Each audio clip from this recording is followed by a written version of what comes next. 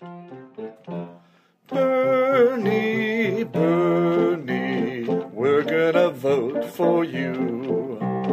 He's the leader with policies fair and new. He's got the best relations to unify the nation.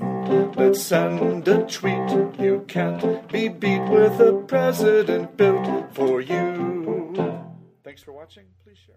And that was Bernie for President song by Charles Szabo, S-Z-A-B-O, which you can find on YouTube.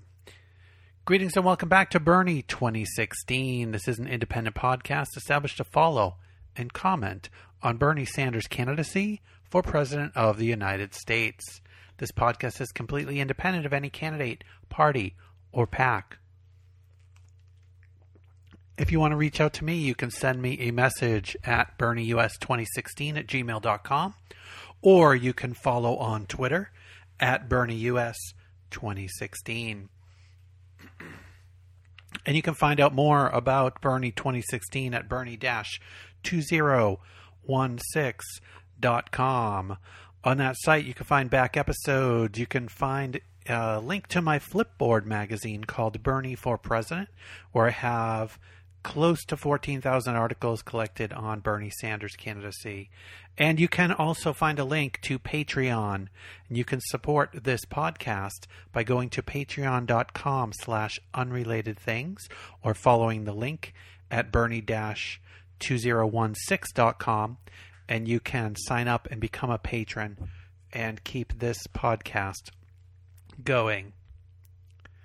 So, getting started is a little bit of a look back, but actually yesterday the Democrats in Nevada had their state convention, and CNN.com reported on that convention thusly. This is by Eric Bradner, and this is from CNN.com.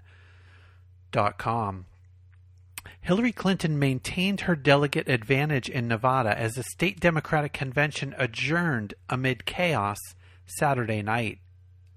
The reason things wrapped up quickly and unceremoniously? They were kicked out of the casino hosting the convention.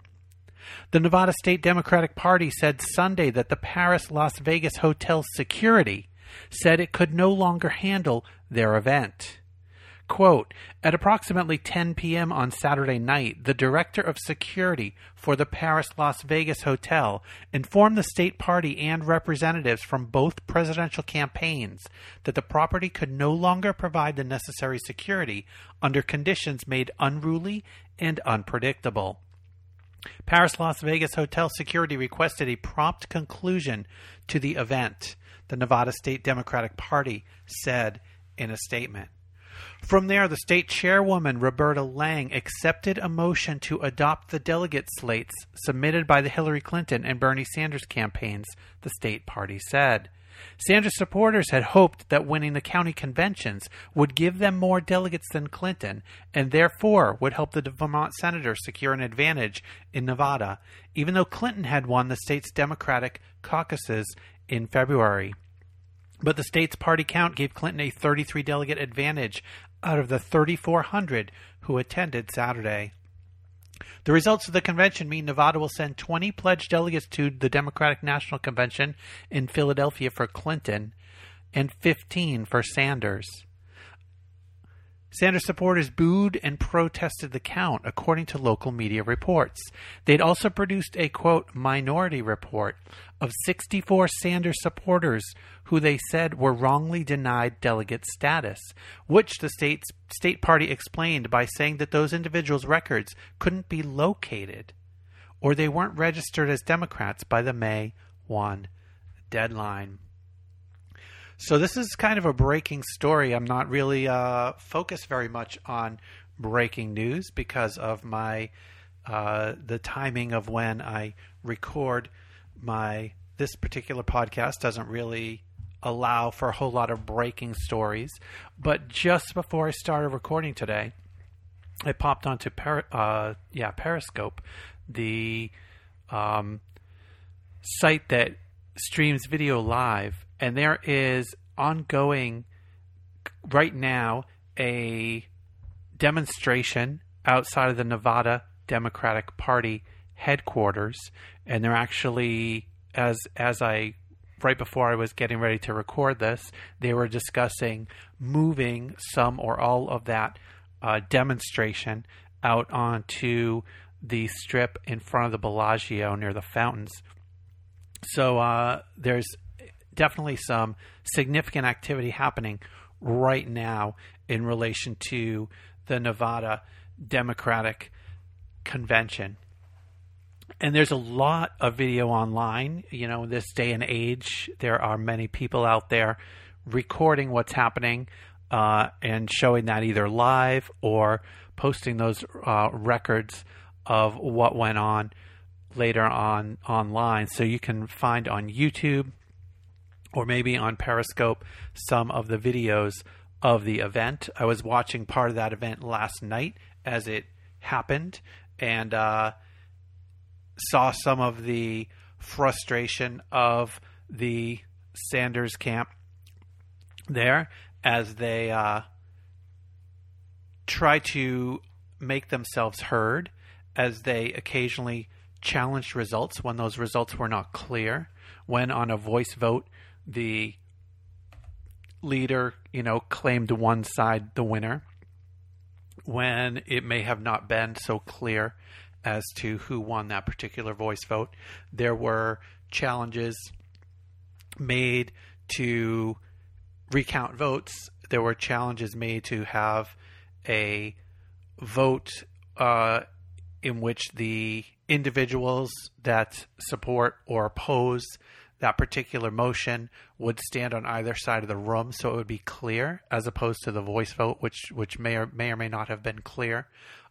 So there was a lot that went down there. What kind of precipitated it was the changing of the rules at the beginning of the convention, whereas the party decided that it would not base its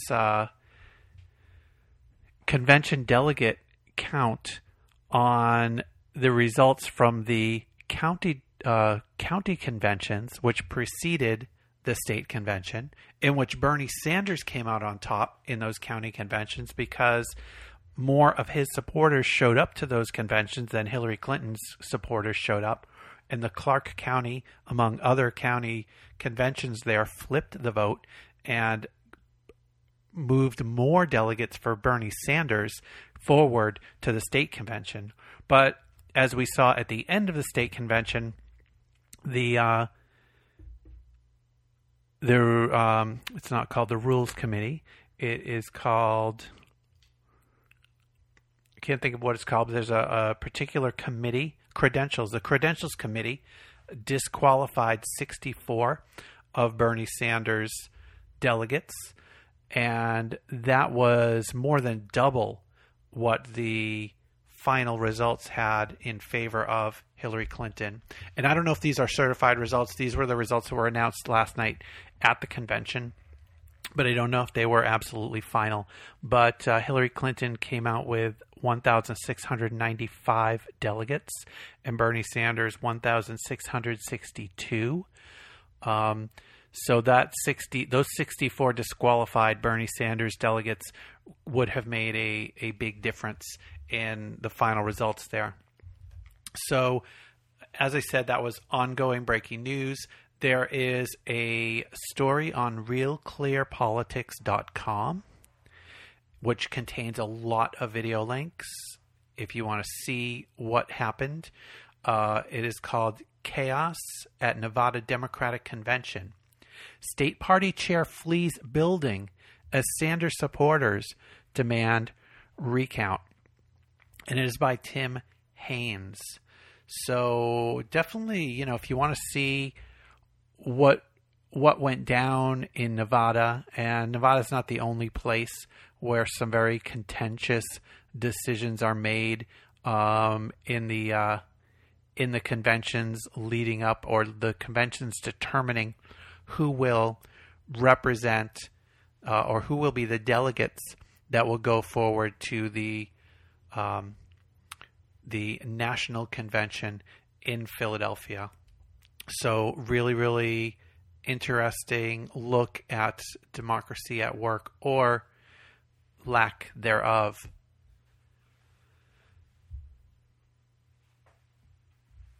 And this piece, next piece, is from Politico.com. It is by Daniel Strauss. This is a little bit dated, so there is a little bit of talk about West Virginia here, and this was prior to the West Virginia primary. Here is one reason Bernie Sanders is reluctant to give up the fight. May is shaping up to be a pretty good month for him. On the heels of his Indiana victory Tuesday, Sanders is well positioned for wins in the upcoming West Virginia and Oregon primaries. That might explain his "it's just a flesh wound" approach to the nearly insurmountable delegate math confronting him, and his dogged insistence that he's taking his long-shot presidential campaign all the way to the July Democratic Convention. Quote, "We're going to stay in until the last vote is counted, and that will be in the primary in Washington, D.C., Sanders said in an interview Wednesday with NPR's Steve Inskeep. For Hillary Clinton, the prospect of additional Sanders wins is more headache than threat. But even if there's little chance a Vermont senator can win the nomination, every victory raises new questions about why Clinton can't finish him off. Quote, "It's a nuisance and it's a distraction, but because he can't win the nomination, and every dollar that he spends and every time she has to defend against an attack or answer some accusation of his is money and time not spent defining Donald Trump and the Republican nominee," said Democratic strategist Joe Trippi. "That's all it is at this point. I think people gave him a wide berth when he had numeric chance, but there is no math that ends up with his being the nominee. So at this point, I think even the wins don't do anything but continue the inevitable problem of he can't get there from here." Sanders points to his record of winning 18 states and the narrow margin separating him and Clinton in national polls as cause for remaining in the race. He contends that he's the strongest Democratic candidate against presumptive GOP frontrunner Donald Trump, and holds out hope that more superdelegates in the states where he won will ultimately line up in his camp. Wins in West Virginia and Oregon following his victory last week in Indiana would bolster his argument, which is why the senator is highlighting them in interviews, but doesn't mention Kentucky, which votes on May 17 along with Oregon, but doesn't appear to be a Sanders-friendly state.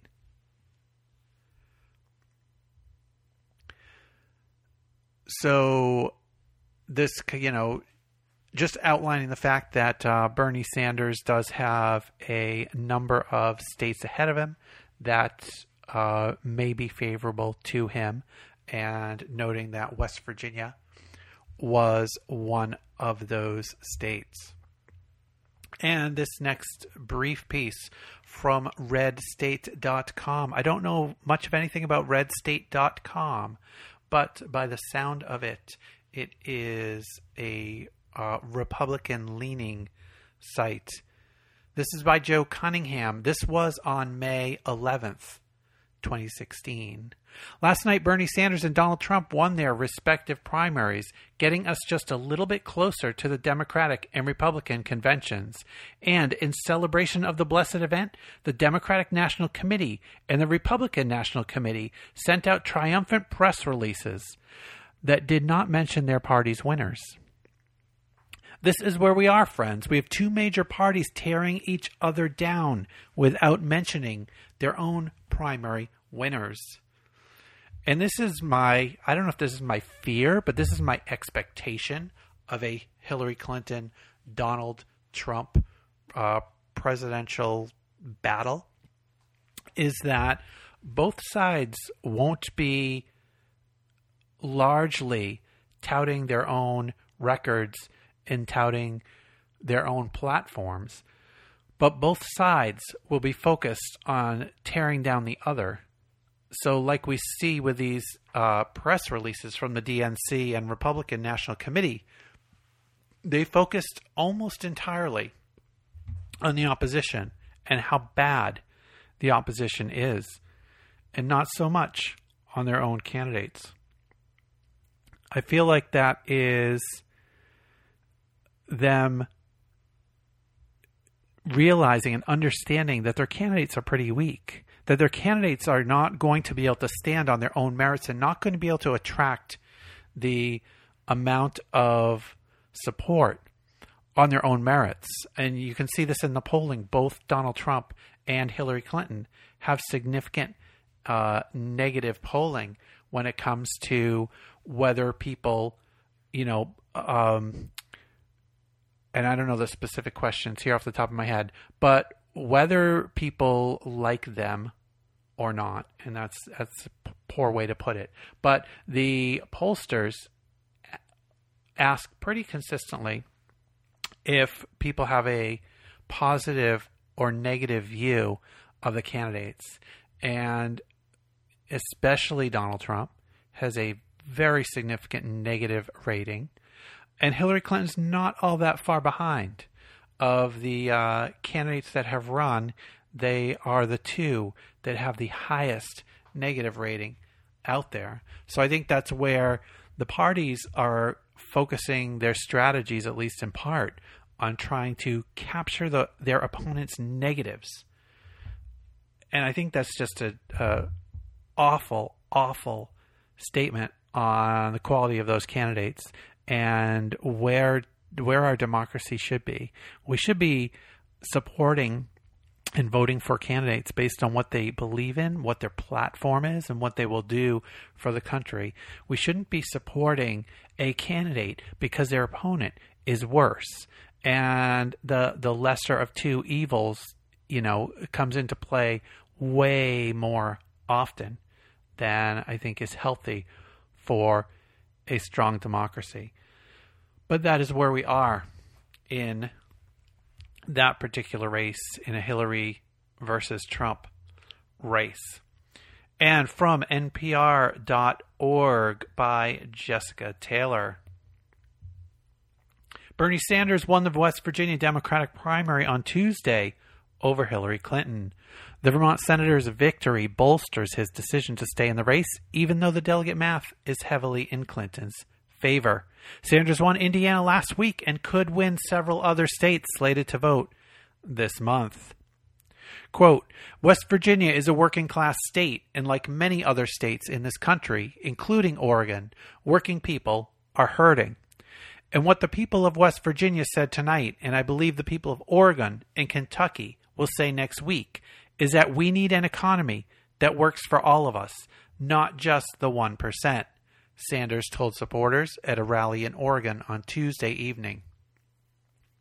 West Virginia is a tough loss for Clinton, to be sure, especially given the fact that she easily won the state in the 2008 Democratic primary over Barack Obama. But the bigger picture for her campaign doesn't change. Clinton's delegate lead over Sanders remains virtually insurmountable.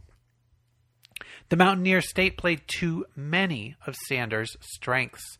It is a heavily white working-class state where voters are angry about the Obama administration's policies.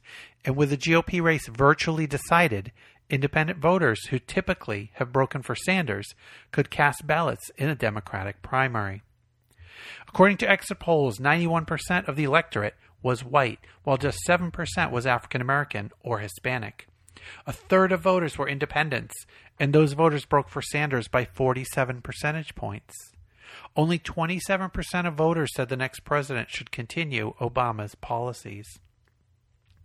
Voters were also opposed to trade deals, a top issue with Sanders. More than half of voters said that trade with other countries takes away U.S. jobs, while 36% of voters said it creates jobs. Clinton's loss highlights some of her main weaknesses, especially with white men. She came under fire from the state's important coal industry after she remarked last summer that, quote, we're going to put a lot of coal miners and coal companies out of business, as she was talking about ways to promote alternative clean energy businesses. 30% of Democratic primary voters came from a coal household, and Sanders won those voters with 63% of the vote. In an interview with NPR's Steve Inskeep last week, the Vermont senator reiterated that he would stay in the race, quote, until the last vote is cast. And he continues to point to general election poll numbers that show him running strongest against Trump, hoping that will sway superdelegates to his side before the July convention in Philadelphia. Quote, I think we are perpetuating the political revolution by significantly increasing the level of political activity that we're seeing in this country, Sanders told NPR.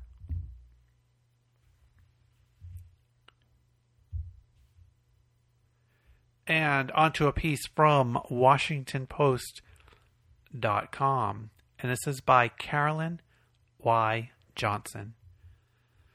More than 2,000 physicians announced their support Thursday for a single-payer national health care system, unveiling a proposal drafted by doctors that appears to resonate with Bernie Sanders' call for Medicare for All. In an editorial and paper published in the American Journal of Public Health on Thursday, the doctors call out the, quote, persistent shortcomings of the current health care system. They warn about the risks of continuing along the path laid out by the Affordable Care Act. Down this road, millions of Americans remain uninsured, underinsurance grows, costs rise, and inefficiency and the search for profits are abetted. The future of health reform has been widely discussed in the presidential campaign, and for years, health reform has sparked a raging and divisive political debate among politicians. The proposal, however, is endorsed by hundreds of physicians who have an inside view of the effects of the law on patients and medical care. It grew out of discussions in late 2014 when a small group of physicians began to assess the effects of health reform and found it coming up short. Quote, those discussions led us to feel that we needed to put out in public, first of all, a clear statement that problems haven't been solved, said David Himmelstein, an internist who practices in the South Bronx and a professor at the City University of New York School of Public Health at Hunter College. And this next piece covers much of what they had to say. This is called Moving Forward from the Affordable Care Act to a Single-Payer System. For almost a century, efforts to achieve universal health care in the United States raised hopes, fears, and prodigious lobbying, but yielded little beyond Medicare and Medicaid. In 2010, the Affordable Care Act ushered in a new era of reform. Last year, the Supreme Court upheld the legality of the ACA subsidies, rejecting the last serious legal challenge to President Obama's signature health care legislation.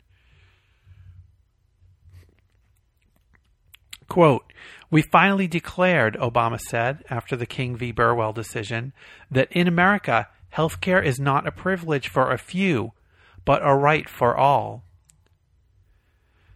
But what was that message? What was that the message? There's reason for skepticism.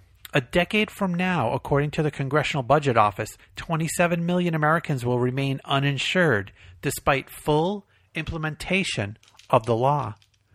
Many more are underinsured or constrained by narrow networks of providers that limit choice and rupture long-standing therapeutic relationships. Doctors and nurses contend with growing requirements for mind-numbing electronic documentation, and healthcare marketplace increasingly tilted toward giant insurers and hospital conglomerates that amass power through consolidation. Finally, the system's administrative complexity, which robs patients and providers of time, money, and morale, was further fueled by the ACA. There is an alternative. Over a decade ago, 3 of us, together with many colleagues, published a detailed proposal for a single-payer national health program. Recently, single-payer reform has reemerged in the context of the presidential primaries. While the need for such reform has not diminished, the ACA has shifted the healthcare landscape. For that reason, we have developed an updated proposal that has thus far attracted the endorsement of more than 2,200 colleagues. Here we summarize the proposal with an emphasis on how it would remedy the persistent shortcomings of the current healthcare system. coverage. Unfortunately, the ACA falls short in terms of both universality and comprehensiveness. Fewer than half of America's uninsured residents have gained coverage, and underinsurance remains ubiquitous. Employers seeking to restrain their healthcare benefit costs have tripled deductibles since 2006, and the ACA's excise tax on expensive Cadillac plans, recently postponed until 2020, is poised to accelerate this trend.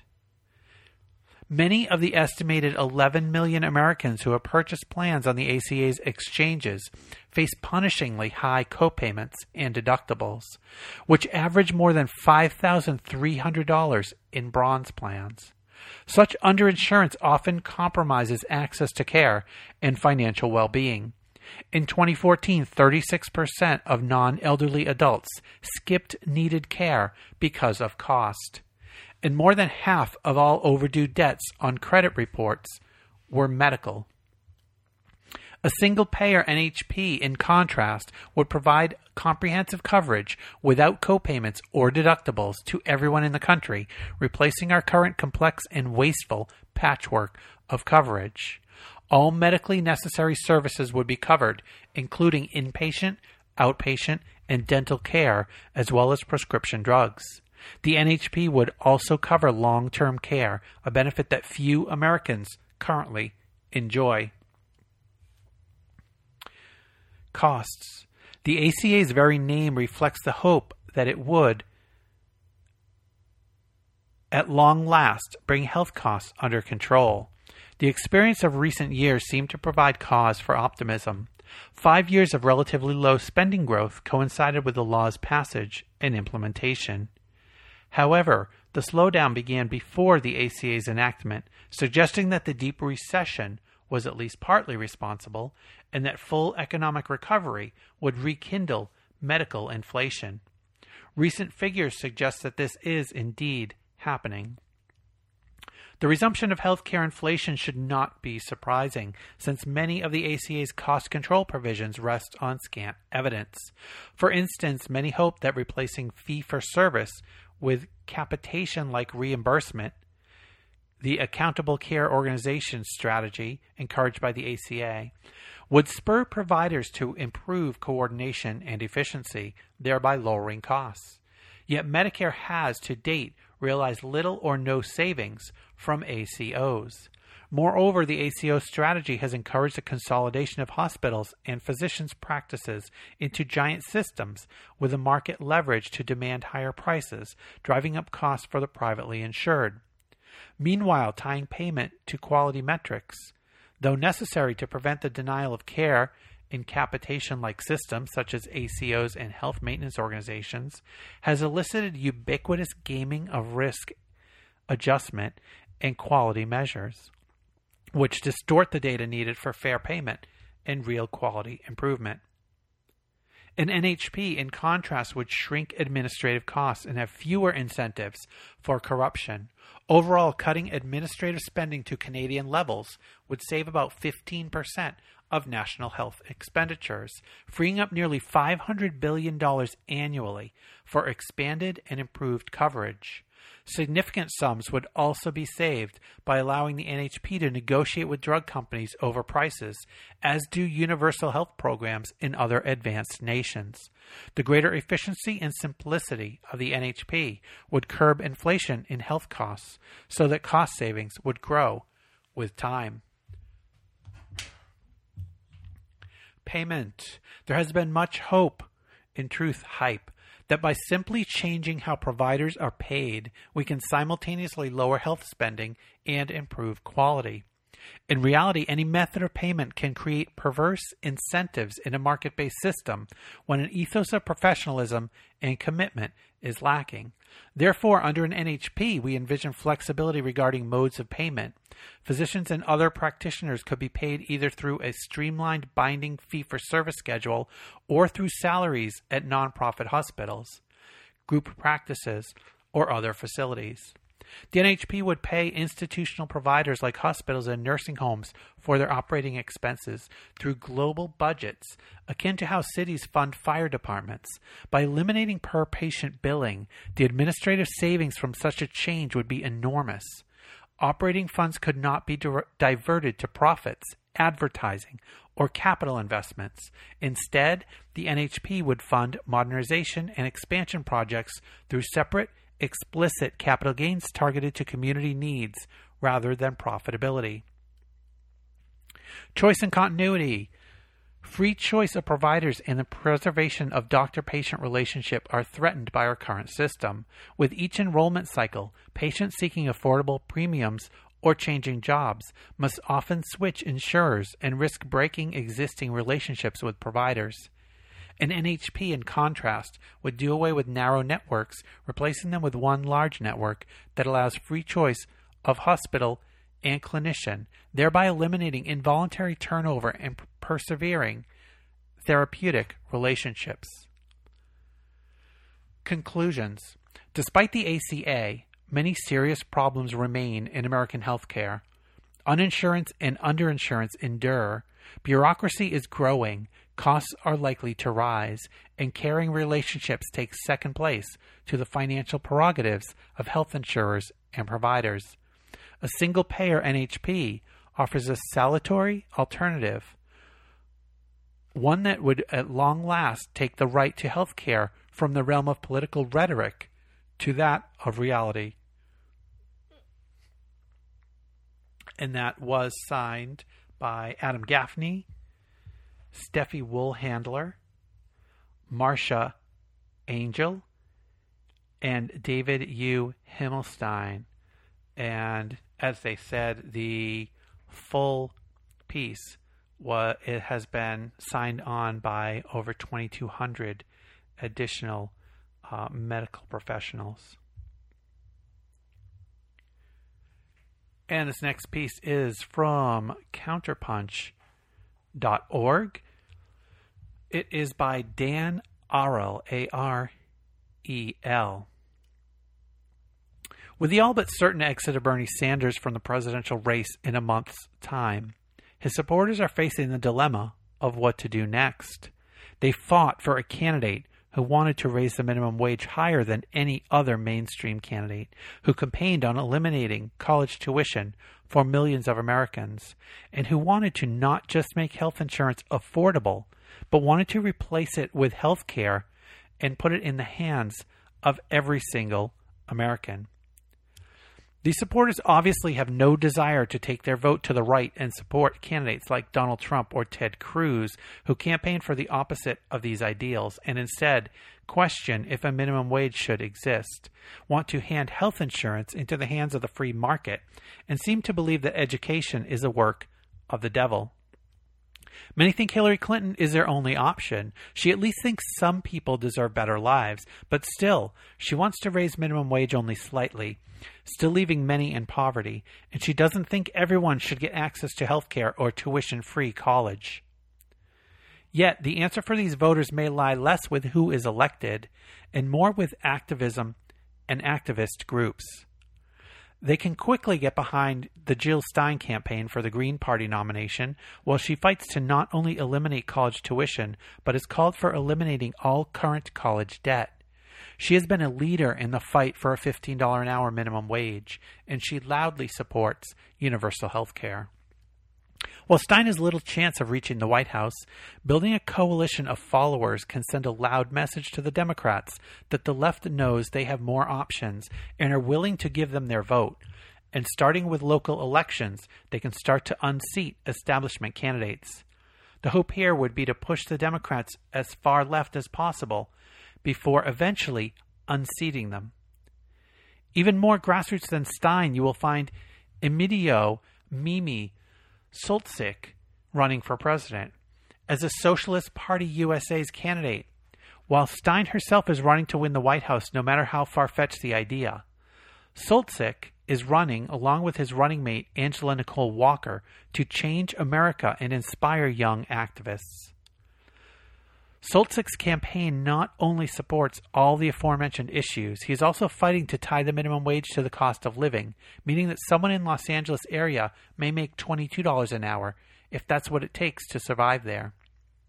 It may appear odd to Sanders supporters to rally behind a candidate or even candidates who are not going to win, but it may be crucial if they want to see Sanders' issues come to life through a broken political process. As much as Sanders fought against the system to be a revolutionary candidate, Stein points out that, quote, it's hard to have a revolutionary candidate in an anti-revolutionary party.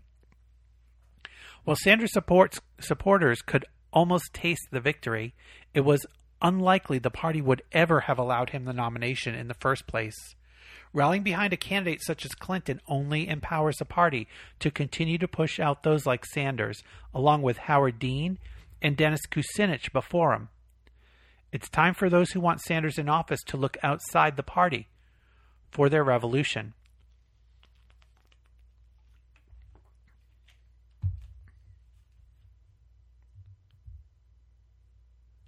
And this next piece is from abcnews.go.com.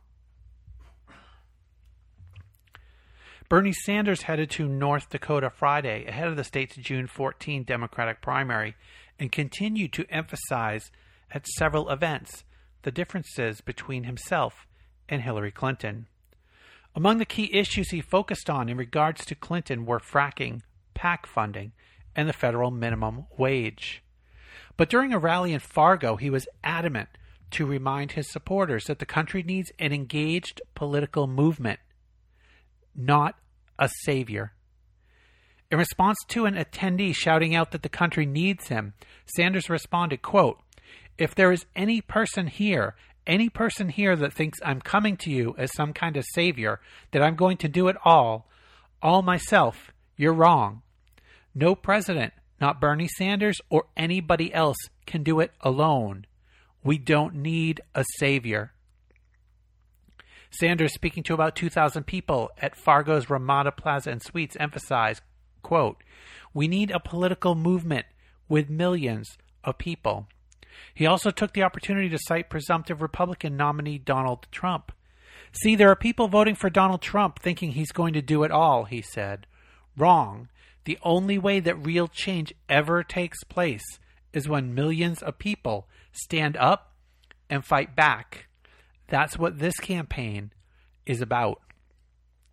And Bernie's emphasized that in most of his speeches. Any of his major rallies includes lines in his speech along those lines that he can't do it all. He won't get anything accomplished, even if he becomes president. He won't be able to get anything accomplished if there is not a significant outpouring from the general public to push forward the policies that are in Bernie's platform. And he said it again here, loudly and clearly. And I think it's something that we all need to understand and take to heart. Bernie Sanders is not our savior, as much as we absolutely love what he has to say and how he has to say it. Even given all the power in the world, that would not necessarily get him where he needs to go. Without the support of the people, without all of us fighting for these things every day, there is little chance of them moving forward. So I think that it comes down to me, something I've thought for a long time. The message is much more important than the messenger. And, what we fight for, what we stand for, is more important than any of us individually, even than that person that you look to as the leader. Even more important than that person is the ideas and the policies that are going to make this world a better place. So I don't care if it's Bernie Sanders fighting for those policies, or if it's Elizabeth Warren fighting for those policies, or if it's Jill Stein fighting for those policies. I think what's important is that people are fighting for policies that will make this country better. I honestly don't even care if it's Hillary Clinton fighting for those policies. I think that's a good thing. I don't believe that she is. I don't believe that she is honest in some of the things she claims to support with the pressure from Bernie Sanders. If I believed that she was honestly pushing for the platform that I think many of us stand for, then I would support her. But I don't think that's the case. I think that her history and her records show very clearly that she is not supporting policies that primarily benefit the people, that she supports policies that primarily benefit corporate interests and moneyed interests. So I think that it's clear to me that if she's not supporting us, then that we and I should not be supporting her. On to the next item, and this item is from Political People blog, and there's no specific author here. The Democrats Abroad Global Convention took place in Berlin, where the organization voted on its global party platform and selected their delegates for the Democratic National Convention in July. The convention will be between progressive Vermont Senator Bernie Sanders and former Secretary of State Hillary Clinton. Clinton has already amassed 1,718 pledged delegates and is 72% of the way to the Democratic nomination. Interestingly, however, among Bernie Sanders' 1,436 delegates traveling to represent him at the Democratic National Convention will be his older brother. Britain-based Larry Sanders was today selected as a Democrats Abroad delegate to the convention. Larry Sanders, who has consistently tipped his brother to win the presidential election, was elected on the first count during today's Democrats Abroad meeting. After the announcement that he had become a pledged delegate to represent his brother, the Green Party councilor couldn't contain his excitement. The crowd, comprised of members of the U.S. Democratic Party living abroad, burst into chants of "Bernie, Bernie, Bernie," while Mr. Sanders rejoiced, thrusting his hands into the air. While discussing whether his younger brother had the political stamina to beat Clinton to the nomination, Sanders commented, quote, "Bernard was a cross-country runner. They run uphill, they run downhill. Somehow or other, it always seems to be in the mud. And the main thing that determines a good cross-country runner is absolutely determination and stamina. And Bernard has both. He had it when he was a child, and he still has it now." Of the overseas Democrats who voted in the primaries, 69% chose Sanders against 31% who backed former Secretary of State Clinton. Additionally, Larry Sanders told members of the media that many Americans abroad believe Bernie's policy proposals are not radical or utopian, but in fact are a daily reality in their European and other host countries.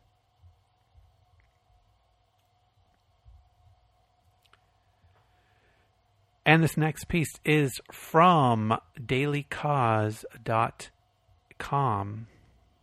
It is by Saib Bilaval. Just yesterday, Democrats and the American public as a whole were greeted to a report by The Hill titled, "Biden-Warren Met Several Times to Discuss Possible 2016 Bid." I guess progressive Democrats are for sale. Brothers and sisters, this should tell us why we need Bernie Sanders and no one but Bernie Sanders for president. Joe Biden is a man who wrote the crime bill, and he has been in the camp of the Delaware credit card companies throughout his career. Warren decides not to support Bernie so that she could team up with this guy? And I have to say, because I don't know if the story going forward actually says this, that Warren did not agree to join Joe Biden. I think that is one of the reasons why Joe Biden did not step into the race. If progressive Democratic leaders really cared about the issues, they'd be behind Bernie Sanders rather than obstructing the way of a person with more integrity and whose 40-year record destroys theirs and who wins state after state and has a historic level of support from independents in a way they never could amass. Sanders has fundraised in ways and volumes the likes of which have never been seen before, altogether single-handedly. And most importantly, he stood up each time for working families when they needed standing up for, including the 2016 race, unlike a lot of, quote, progressives. Last year, Hillary was poised to be the inevitable Democratic nominee, and not one of them had a problem with what that meant for working families and the poor. Sherrod Brown went ahead and endorsed not just Hillary, but her fictitious Wall Street plan, too. What is the goddamn point of being a progressive Democrat if you end up standing with the center-right party establishment? I'm 100% convinced that Elizabeth Warren has her heart in the right place. Unfortunately, I can't say the same thing about her spine. Only Sanders, with his record and integrity and political independence, can stand for real change. Young people, independents, cynics, libertarians, and even some Republicans trust him and only him on his platform because he has stayed an independent throughout his career and consistent in their eyes, while the Democratic Party has repeatedly betrayed the people in recent decades. The grip of Wall Street, the pharma lobby, the military-industrial complex, and the fossil fuel lobby have not been challenged for far too long, and only one major politician has taken them on at every turn and bend: Bernie Sanders.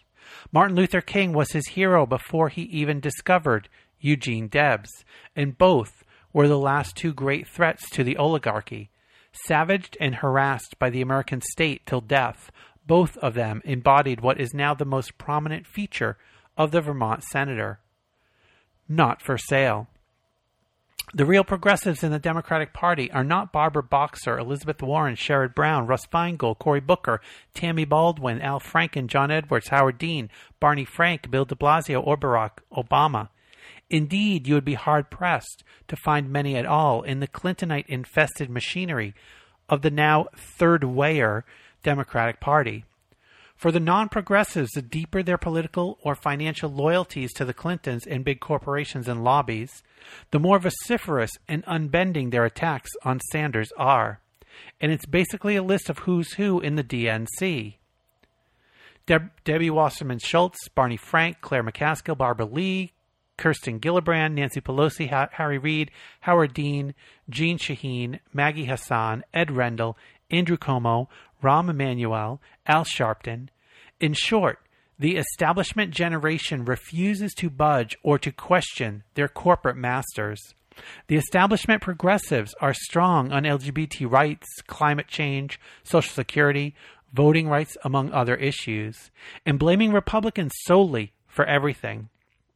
Anything past that is where their usefulness lapses.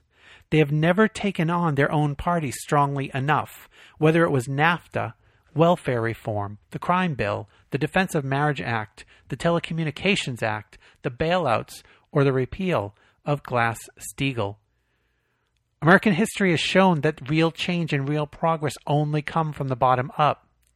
Whether we're talking about women's rights, civil rights, LGBT rights, economic rights, or workers' rights. And Citizens United, which shattered limits on campaign finance, has shown us two things. 1. People's struggles are no longer enough to enact progress. Occupy Wall Street, Democracy Spring, and Black Lives Matter did not achieve any of their demands, while they did influence the worries of politicians during election time. 2. Since progress is no longer a viable legislative option, only a political revolution can achieve even ordinary progressive demands that a vast majority of the American population support. Since there is no progress without a political revolution, it no longer suffices to simply be a progressive. That is not enough. One must accept the dire need for a political revolution right here, right now, to win back our democracy for ordinary people. One has to be a political revolutionary as much as a progressive. And there are politicians, activists, and community organizers who have stood up. People like Nina Turner, Tulsi Gabbard, Paul Kirk, Jesus Garcia, Zephyr Teachout, Tim Canova, Alex Law, Jumaine Williams, Bill Perkins, Lucy Flores, Raul Grijalva, Keith Ellison, Alan Grayson, Ben Jealous, Aaron Bilbray, Shama Sawant, Jonathan Tassini, Jonathan Jackson, Pramila Jayapal, and scores of others have understood and support that. As Nina Turner says, quote, "The cause is right and the time is now." This is the new generation of progressives, generation not in terms of age, but in terms of willingness to do away with the old center-right status quo. And Bernie's army is now running for Congress, primarying the most odious of establishment Democrats, such as Pelosi and Wasserman Schultz.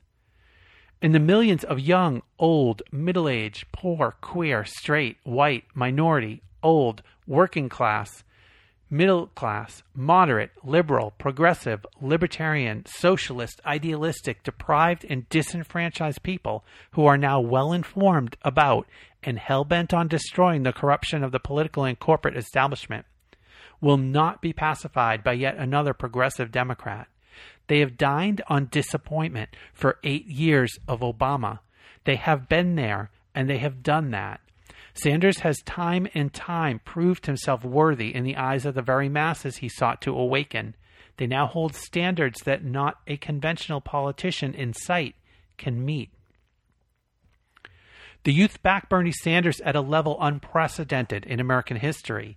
More of them have voted for Sanders in the primary than have voted for Clinton and Trump combined. And this excludes all the independents who were unable to vote in closed primaries, and those youth, like in Arizona, Florida, and New York, who were purged. The future of this country will, in and around a decade, be in very decisive hands. What remains to be seen is whether the vehicle will be a third party or the Democratic Party. Bernie Sanders and the millions who support him believe the Democratic Party's machinery is worth salvaging. For now. Citizens, once and for all, please judge your progressives by their loyalties. Warren's recent attacks on Donald Trump are basically broad-brush dismissals, things like how his hatefulness and racism will make sure he will never win. It is nothing substantial. Surface-level insults on Trump don't work, or else Bill Maher would be polling best against Trump. There's a reason Wall Street has donated to Hillary Clinton more than they have donated to all Republican candidates combined, and it's not because she's a, quote, progressive who gets things done. For those who think Hillary can beat Trump, he slaughtered 15 Republicans. Why is it so crazy to think he can't take care of one more? Bernie Sanders has called Trump an establishment billionaire, exposed his outsider politics as cheap posturing. Clinton, Biden, or Warren can't call Trump an insider because they're more insider than he is. Keep in mind the fact that Trump's outsiderness, not his bigotry, is making him win. As long as it is Sanders on the Democratic side, independents pick him over Trump. Anyone else, and independents walk over to the Republican side. People adore and trust Sanders the most because they knew from the beginning that without them and without fighting for them, he would never have stood a chance. This is something no other Democrat has to offer, and this is what has made Sanders the most powerful senator in the country, not just the most popular. No other politician in American history has built a volunteer base of 500,000 people without the help of a national party, nor won state after state against the wishes and declared will of so many Democratic congressmen and governors. This is the strongest challenge the left has ever mounted in the U.S. Democrats, please don't miss this opportunity. It's the chance of a lifetime. It would take any progressive politician 40 years to have half the record Sanders does. This is the first and last time a true champion of the people will come from within the system. Everyone else would just sell us out. Remember, this election is not about Republican versus Democrats or Hillary versus Trump. The real battle is the Goldman Sachs versus Bernie Sanders, and the real war is the plutocracy versus the people. This is not about having some other progressive Democrat as president in some years who will pass a couple of welfare measures with the consent of the powers that be. This is about snatching democracy back from the blood-stained claws of the financial oligarchy who have total say over what policy is permissible or not. There is no mistaking the roar of the political revolution. Do not let them rig the system and election.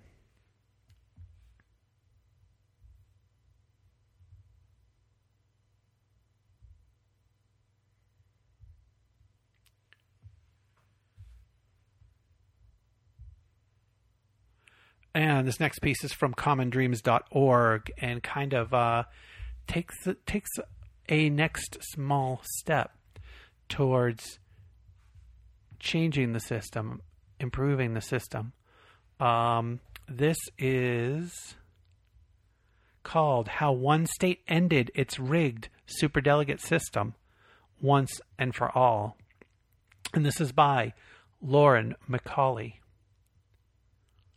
Frustrated by what they describe as a rigged electoral system in the face of Bernie Sanders' overwhelming majority win, Democrats in Maine on Saturday voted to adopt a rule change that will essentially eliminate the power of superdelegates to pick a candidate of their choosing. Though Sanders won 64% of the Maine vote, he has only received one of the state's 5 superdelegates. 3 have endorsed Hillary Clinton, who only secured 35% of the popular vote, while 1 remains undeclared. The amendment to the state convention includes language that strongly encourages superdelegates to vote in proportion to caucus results, which reports say could prompt a fight on the Democratic convention floor in July. As of 2020, however, the legislation has teeth. AP reports, as the party chair will then be required to account for superdelegates' preferences to ensure the overall delegate makeup matches the outcome of the caucus or primary. We have a system of government where you have one person, one vote by and large, State Rep. Diane Russell, who introduced the measure, told the Bangor Daily News ahead of the vote. Quote, the primary system is not when that happens, and I think that we need to start moving toward a system that's more fair, that's more democratic, and more reflective of the popular vote. On Saturday, Russell shared images of the, quote, wicked long line to debate the rule. Democrat Brigham McNaughton of Freeport, quote, received a rowdy ovation when he described a rigged system in which 5 superdelegates defy the will of rank-and-file Democrats in Maine. Though for years the Democratic Party's superdelegate system has been criticized for being undemocratic, Sanders' candidacy has prompted serious calls for change, particularly in places like Maine, where party elites continue to support Hillary Clinton despite the overwhelming popular support for Sanders. As Russell explained in an interview with the Washington Post, quote, I think the difference is that this time, when you win by that margin and then your delegates don't shift dramatically, it's really having an impact on people's desire to participate in the process. When you tell people they should get out to vote, and then they do, and then they can't trust the results of the vote, what's the point of getting out to vote? If people feel like their candidate lost, but they lost squarely, they can live with that. I think it's when you see the impact so clearly and you don't feel like your candidate lost, then it's hard to be motivated to support the other candidate. Quote, "At a time when we should be unifying the party and celebrating our vision, we are, in fact, seeing a real division," the representative from Portland added. "We're losing people who were working class because we're not answering and giving credence to the grassroots." So the Maine Democrats have passed a resolution that the superdelegates now, their desire to vote for a particular candidate will be taken into account when the delegates are apportioned after the election. This is not binding on the current superdelegates. They are being encouraged but not required to support the will of the people this go around. But this is binding starting in 2020. So going forward, any superdelegates from Maine that have declared their choice will then impact the distribution of the balance of the delegates, so that the delegate distribution from the state will be fair and will be aligned with the will of the people and the will of the voters. So one great small step forward in starting to clean up one of the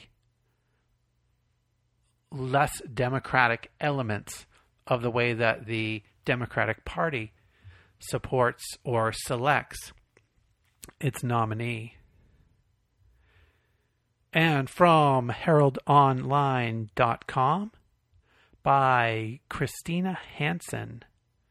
Portland, Oregon. A whopping 111,000 Oregonians have themselves a voice by changing their gave themselves a voice by changing their voter registrations to Democrat and Republican this year ahead of the state's presidential primary. That figure dwarfs registration change numbers during President Obama's 2008 primary campaign, more than threefold. The bulk of these voters who previously weren't registered with either party and wouldn't have been able to cast a presidential ballot this month made the switch in the weeks before the April 26 primary deadline, when excitement was building over the state's potentially key role in deciding the nominees.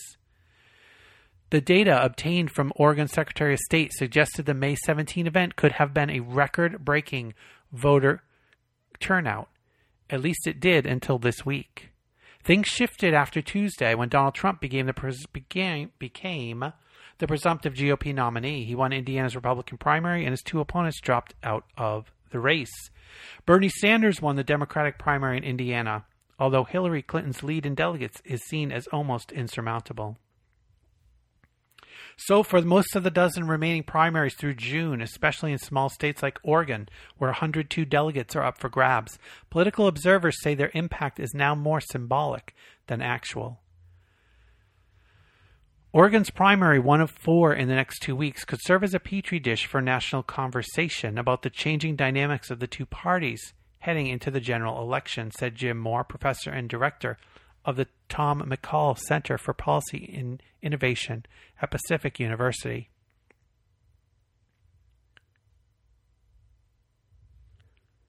Of the 111,000 voters who joined the two major parties this year, more than 3/4 of whom were previously non-affiliated, the biggest chunk, about 84,800, went to Democrats. Moore said they likely lean toward Oregon's Bernie Mania electorate, although it's less clear who they support on the Republican side. The only GOP poll released last week showed Trump with a double-digit lead in Oregon. Additionally, 100,900 new Oregon voters were added to the rolls this year through April, up 42% from the same time in 2008, when primary turnout was the highest since the 70s. And nearly half registered with the two major parties, but mostly Democrats. So huge numbers of new voters and numbers of people switching from what is ostensibly independent. I don't know if Oregon calls it that, but switching from independent voters to choose a major party, and the larger proportion of those people choosing the Democratic Party just bodes very well for a major turnout in Oregon's primary. And as we've seen from prior races, prior states, the enthusiasm that would drive those large numbers of people to take those actions probably bodes well for Bernie Sanders.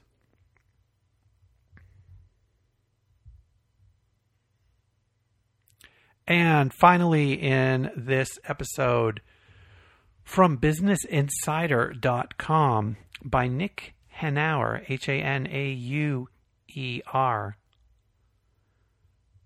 a report that analyzed every minimum wage hike since 1938 should put a bunch of nonsense ideas to rest. From the fear-mongering headlines marking passage of $15 statutes in New York and California, you would think nobody ever dared raise the minimum wage before. Quote, raising minimum wage risky, the Lexington Herald leader tersely warned. Quote, raising minimum wage hurts low-skilled workers, the Detroit News bluntly declared. Quote, even left-leaning economists say it's a gamble, Vox solemnly cautioned. Nonsense. We've been raising the minimum wage for 78 years. And as a new study clearly reveals, 78 years of minimum wage hikes have produced zero evidence of the job-killing consequences these headline writers want us to fear. In a first-of-its-kind report, researchers at the National Employment Law Project pore over employment data from every federal increase since the minimum wage was first established, making, quote, simple before and after comparisons of job growth trends 12 months after each minimum wage increase. What did the researchers find? The paper's title says it all. Quote, raise wages, kill jobs? 7 decades of historical data find no correlation between minimum wage increases and employment levels. The results were clear. Of the nearly 24 federal minimum wage hikes since 1938, total year-over-year employment actually increased 68% of the time. In those industries most affected by the minimum wage, employment increases were even more common. 73% of the time in the retail sector, 82% in low-wage leisure and hospitality. Quote, these basic economic indicators show no correlation between federal minimum wage increases and lower employment levels, the authors write. In fact, if anything, the data suggests that increases in the federal minimum appeared to encourage job growth and hiring. Perhaps even more striking, of the only 8 times that the total or industry-specific employment declined after a minimum wage increase, the U.S. economy was already in recession 5 times.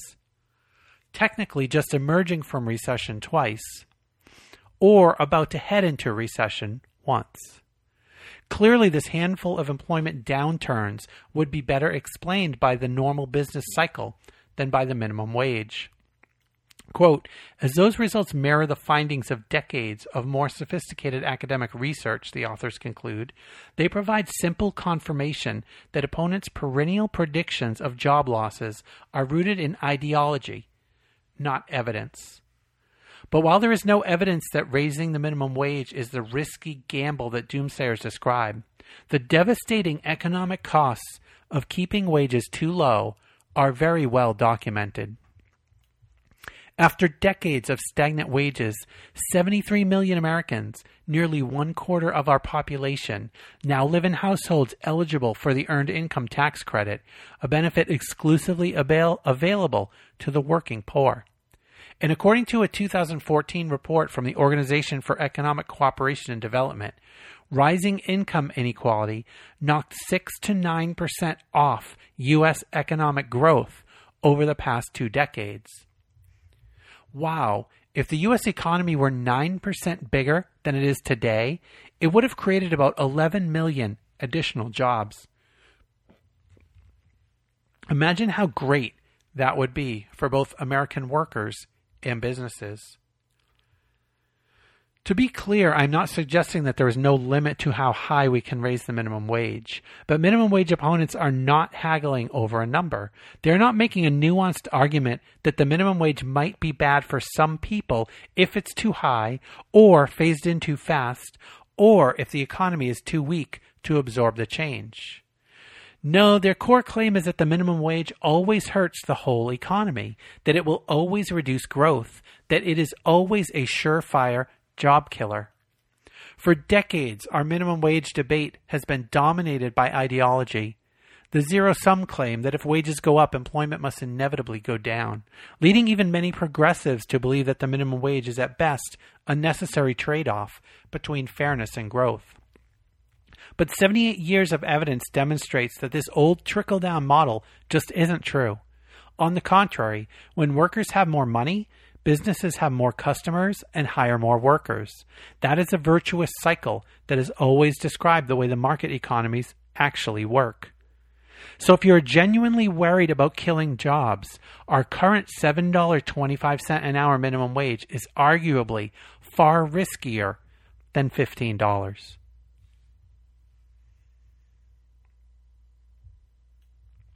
And that will wrap up this episode of Bernie 2016. If you want to reach out to me, you can send me a message at BernieUS2016@gmail.com or follow me on Twitter at BernieUS2016.